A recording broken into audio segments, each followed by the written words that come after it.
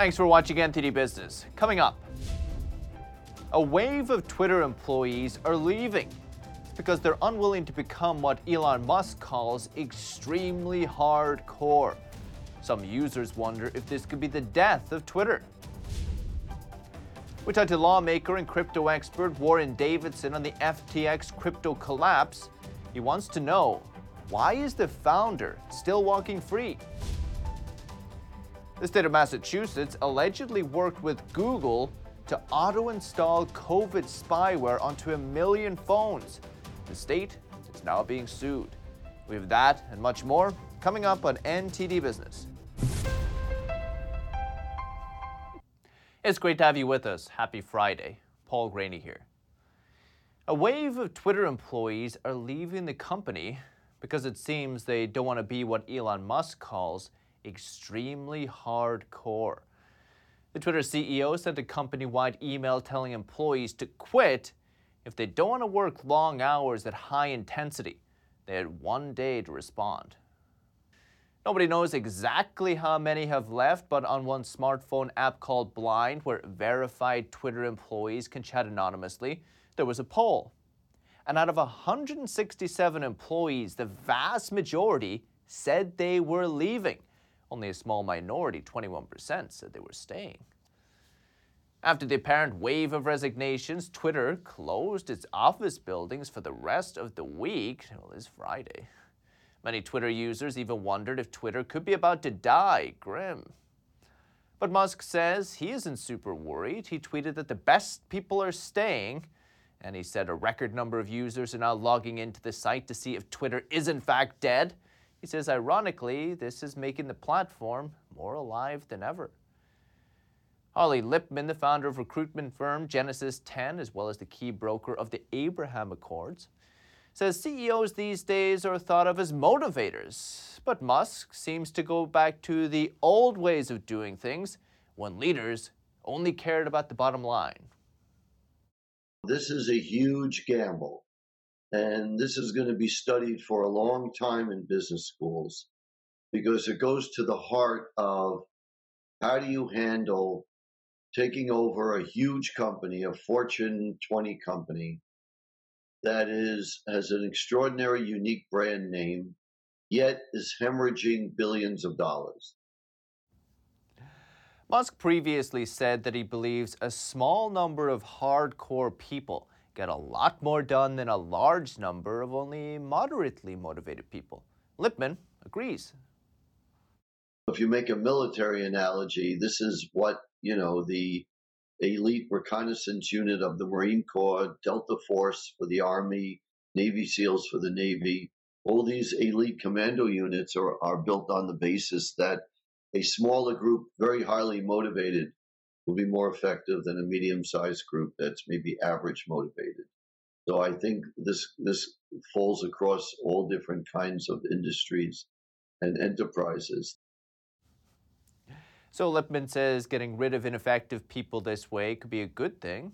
And CEO of Startup Accelerator New Chip, Andrew Ryan, says Twitter's employee culture could be the exact opposite of Musk's culture. People there aren't used to working as hard as Musk does. Twitter's always tried to lead the front of like the San Francisco 4-hour work week. Like, we're not getting much done because we're such a simple app. And I think it really frustrates engineers like Elon, because I'm also an engineer. And I look at the simplicity of the software and how it has simple bugs and issues, and even the advertising platform. And it's just so bloated, and it's been unprofitable and had issues. There's issues where people are working 4 hours a week, sometimes 4 hours a quarter. It's become a joke in Silicon Valley. And most of the VCs and investors and even engineers know Twitter is not a place that you go because you're the best. You go because you have a certain, you care about their mission, and you care about what they're trying to do, and it's usually very political. It's quite a leap for the Twits, from a 4-hour work week to long hours at high intensity. It doesn't sound great. Ryan also says he prefers smaller teams of highly motivated people over large teams of moderately motivated ones. It's another plus for Musk. So if necessary, we will hold a funeral service for Twitter next Monday. So please join us. No flowers, please. Thank you. And on to the FTX crypto scandal. Before its collapse, FTX boasted that it was the most regulated crypto exchange on the planet. It also invited closer scrutiny from authorities. But a new report alleges the firm bought its way into regulation in order to get cozy with the regulators. Reuters says company documents reveal founder Sam Bankman-Fried's regulatory strategy. Says his plan was to buy stakes in companies that already had licenses that could cut short the approval process, give him access to lobby regulators, and attract major investors, which he did. Reuters says FTX spent $2 billion on, quote, acquisition for regulatory purposes. According to internal documents, at least. We couldn't verify the documents, though. While courting regulators, SBF was at the same time taking massive risks with customer funds. The exchange reportedly used $10 billion in customer deposits to prop up its crypto trading arm. The exchange collapsed last week. This week, in a text exchange with Vox, Bankman-Fried said all the praise for regulation, though, was just public relations. He's backtracked. He now says regulators make everything worse, and they don't protect customers. Congressman Warren Davidson has something to say about the regulators in this case. He's a congressman in Ohio. He sits in the House Financial Services Committee. He's also a cryptocurrency expert, has been for a while. I talked to him today about the FTX collapse. Today we're joined by Congressman Warren Davidson, representing Ohio's 8th District. Davidson sits in the House Financial Services Committee. He's also the founder of the Sound Money Caucus. Congressman, it's always great to see you. Thanks for coming on. Yeah, always an honor. Thank you. Oh, and congratulations on securing another 2 years. Yeah, it's definitely an honor. Thanks to the good people of Southwest Ohio for giving me another shot. Congressman, let's start with the FTX, the bankrupt crypto exchange. I know you're familiar with this space. We see the founder, Sam Bankman-Fried, is heavily aligned with Democrats, it seems. How do you see this situation, and how do you see it playing out?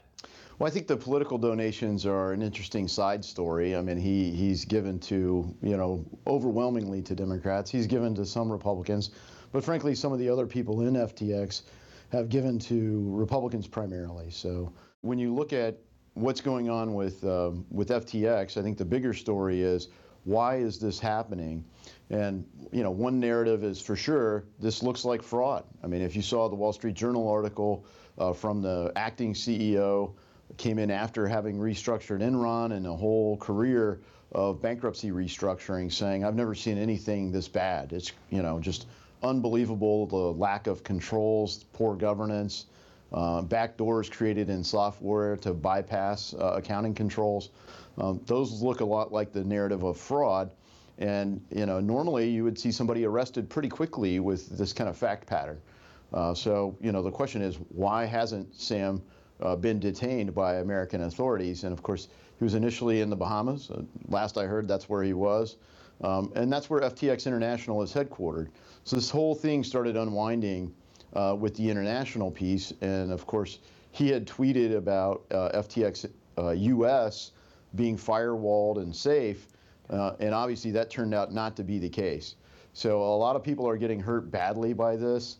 And, fraud is hard to detect up front. But with the close collaboration that's been going on with FTX and the Securities and Exchange Commission, people are saying, how could the SEC be doing all that and not know? And so, I think this is going to be a really interesting thing. The Financial Services Committee has announced that we're going to do a hearing in December. So I look forward to that hearing.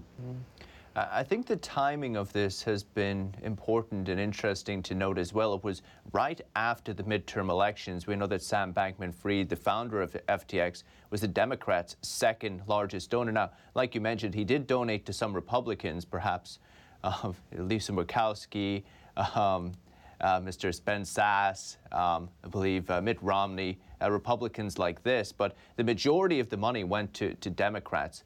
Are we perhaps obliged to ask the question that the SEC was facilitating FTX doing this for a certain amount of period, turning the other cheek or burying their head in the sand to facilitate these donations going to the Democrats in the run-up to the midterms? Is this a legitimate question, or is this too circumstantial at the moment? Well, look, I think that those donations may explain why SBF is not in custody somewhere. I don't know. I'd like to think that's not an explanation, but I think people are always going to suspect it unless he's actually in custody, because people think that normally, gosh, if you bounced $10,000 worth of checks, you'd probably get a visit. You crashed $10 billion worth of other people's money. It seems like somebody'd be visiting you. We had a very assertive FBI doing all kinds of things to American citizens for things that most people say are, nowhere near as serious. And so the treatment looks like it's a two-tiered justice system to a lot of people. And so, I think that's a real problem. But I think the broader issue isn't the campaign donations. The broader issue isn't the way that Ukraine invested some of the money, apparently, that the United States and others around the world did in crypto and used FTX as part of the platform for that. That's something that we should get scrutiny on. The bigger issue with Ukraine isn't just FTX, it's that we don't have an inspector general overseeing the tens of billions of dollars the American people have given to Ukraine.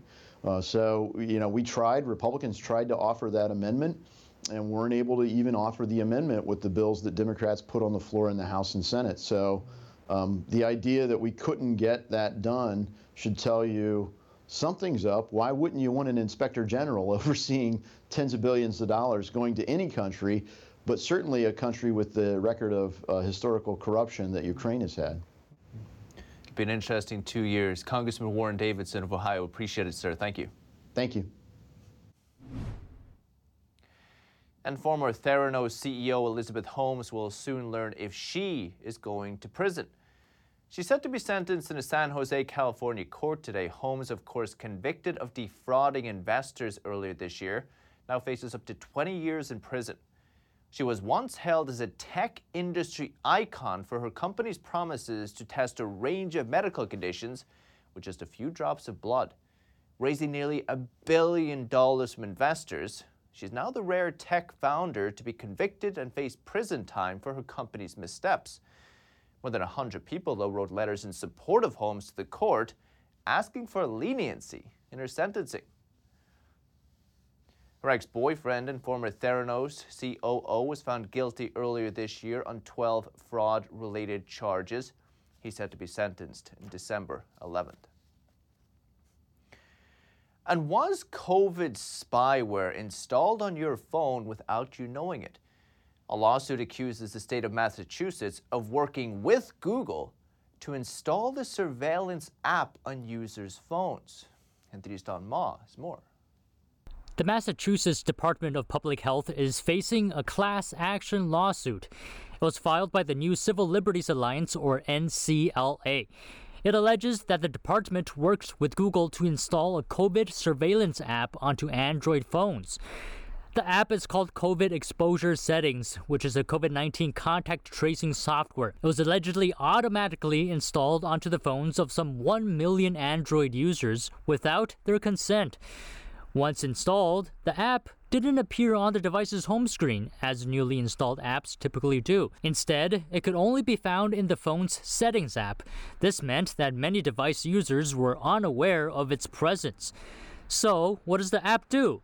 We spoke with the lead attorney of the lawsuit, Shang Li. What the app is supposed to do is, what it does is turns on your Bluetooth, so that when you're walking around, your Bluetooth is sending out signals all the time, and it's interacting with other Bluetooths, whether it's other people's phones, and creates a record of those interactions, so that you can say, at 2 p.m., this particular phone was within 10 feet of this other particular phone. And what's supposed to happen is then if you do report getting COVID, you can say, I got COVID, and then the app will look through your records and say, you were within 10 feet of these 100 people in the last week. But the problem is that the same record that allows this exposure notification to be sent out is also a record of everyone that you've been in close contact with and a record of everywhere you've been. And this record could be accessed, for example, by the Massachusetts Department of Public Health, Google application developers, device manufacturers, network providers, and other third parties. The lawsuit says that, quote, in sum, the Department of Health installed spyware that deliberately tracks and records movement and personal contacts onto over 1 million mobile devices without their owner's permission and awareness. Even when they turn their Bluetooth off, the app triggers and turns their Bluetooth on. Even when they delete it, it comes back on their phone. One woman, using a pseudonym, complained that even though she had, a software on her child's phone, her daughter's phone, that blocks the child from downloading unwanted apps, she still found the device, the app on her child's phone. The lawsuit says that the app was made available in April 2021, but few Massachusetts residents voluntarily installed it. To increase adoption, the department worked with Google to secretly install the contact tracing app. Don Mott, NTD News. Shocking if true. And the Biden administration is asking the nation's highest court to allow its controversial student loan debt relief program to go into effect. That's while legal challenges play out. The program is currently on hold after lower courts blocked it in early November. The Department of Justice, though, is appealing, and in the meantime, officials there want the Supreme Court to let the program move forward anyway. The program aims to deliver up to $20,000 of debt relief for millions of borrowers. So far, about 26 million people have applied to the program. No word yet from the Supreme Court on the request. Meanwhile, payments on federal student loans are set to resume in January after a years-long pause during the pandemic. And on Wall Street, stocks ended the week a little higher, you'd be happy to hear. The Dow added 199.6%, S&P rose to 19 points or 0.5%, and the Nasdaq gained 1 point, kind of unchanged today. General Motors says it expects electric vehicles to finally turn a profit in North America by 2025. GM is now boosting battery and assembly plant capacity, aiming to build over 1 million EVs per year. It wants to surpass Elon Musk's Tesla by the middle of the decade and sell only electric passenger vehicles by 2035.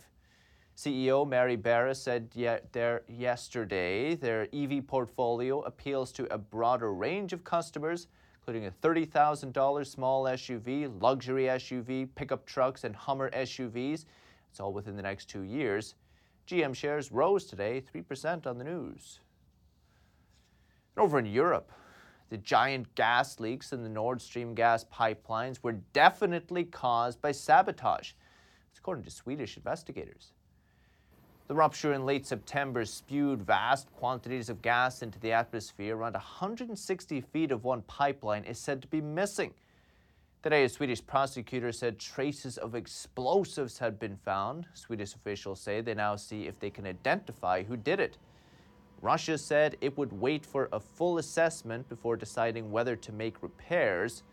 Nord Stream had been the main route for transporting gas to markets in Western Europe. We'll take a quick break, but if you have any news, tips, or feedback for the show, please email us, business@ntd.com. Still to come this evening. Taylor Swift responded to Ticketmaster fiasco where fans were unable to buy tickets for hours. What does she have to say? And some big news for those suffering from type 1 diabetes. The FDA approves the first ever therapy to delay the disease. We have that and much more coming up on NTD Business.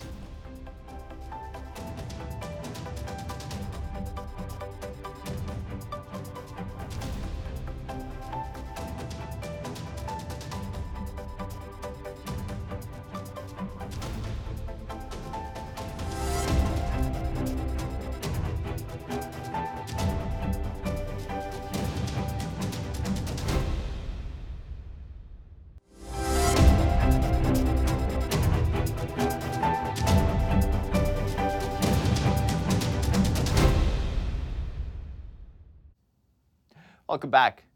And some breaking news we learned during the commercial break that Theranos CEO Elizabeth Holmes was sentenced to 11 years in prison.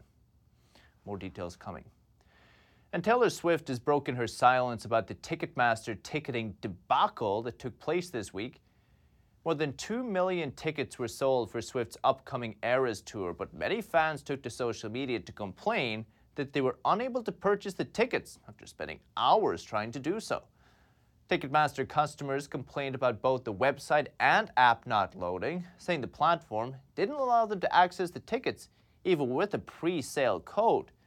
On Thursday, Ticketmaster announced that the sale to the general public scheduled for Friday had been cancelled due to insufficient remaining ticket inventory to meet demand. Popular lady. On Instagram Friday, Swift spoke out and appeared to blame Ticketmaster for the fiasco, saying there were a multitude of reasons why people had such a hard time getting tickets, and how it's excruciating for her to, quote, watch mistakes happen with no recourse. Swift added that she would try to figure out how this situation can be improved moving forward. The problem caught some lawmakers' attention too. Minnesota Senator Amy Klobuchar has said Congress will hold a hearing on Ticketmaster. Must be a Swift fan. Besides the Taylor Swift ticket sale fiasco, they also want to look into long-running issues like hidden fees. No date has been set yet. And a fantasy about the land of dreams and a documentary on the world's most famous mouse are both new to streaming this weekend. Here's details on what's to come from Hollywood. Welcome to my world, kid. Slumberland, a world of dreams. Jason Momoa and Marlo Barkley travel through dreams in Slumberland. The role was a welcome departure for the Aquaman and Sea stars. Yeah, it's nice. I've been trying to tell people for years that I laugh and smile, and I can be funny at times. And it's here. And you liked it. Slumberland debuts today on Netflix. 3 simple circles, a quarter and 2 dimes. Probably the most universal symbol ever created by man or mouse. Hi, Megan! The documentary Mickey, the Story of a Mouse is a deep dive into the nearly 100-year history of the iconic cartoon figure, from the evolution of his design and personality to the off-brand versions of Mickey Mouse created through the decades. Director Jeff Malmberg says wherever people encounter the character, their reaction is almost always the same. I'm a firm believer that Mickey is as close to joy as we're ever going to get as a symbol. And I love that I don't know you, but you and I share that symbol. And it's a shorthand to a smile. I think the world's just a little better with that, and I will take that. Mickey, the Story of a Mouse debuts where else on Disney Plus today, Mickey's 94th birthday. And soccer fans are not happy. World Cup organizers in Qatar are banning alcohol sales at soccer stadiums. They announced the alcohol ban today, just 2 days before the World Cup kicks off. The Muslim country tightly regulates alcohol sales and usage. The ban is a U-turn, though, from earlier guidance. In September, Qatar said it would allow fans to buy alcohol before and after matches, but not during them. Not a bad deal. Fans will still be able to buy non-alcoholic beer at stadiums. Could be awkward, though, for top sponsor Budweiser. It paid $75 million for the sponsorships, according to the New York Times. Budweiser told ABC some of its planned stadium activations cannot move forward due to circumstances beyond its control. The World Cup will run from November 20th until December 20th. And big news today in the fight against type 1 diabetes. A new therapy to delay the onset of the disease has been approved by the U.S. Food and Drug Administration. More on the therapy and how it may help patients.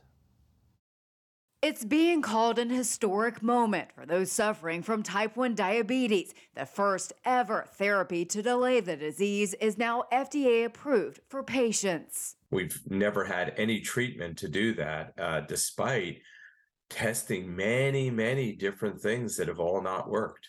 Type 1 diabetes is a genetic disease where a person's pancreas doesn't make insulin or won't make enough. The new monoclonal antibody will be marketed under the brand name Zeald. It comes in a single 14-day dose of infusions that each last 30 to 60 minutes. On average, the delay of development of type 1 was 2 years, but there were those that went longer than that. And as we get more and more data, this may prevent the development even longer than 2 years, which is really exciting. The therapy is thought to work by turning down the body's misdirected attack on its own insulin-producing cells. Protecting those cells may buy patients more time before they become dependent on insulin to manage their condition. Imagine, a 9-year-old kid with diabetes that has to have their finger pricked multiple times a day and receive multiple insulin injections. Sometimes their parents chasing them around to do this.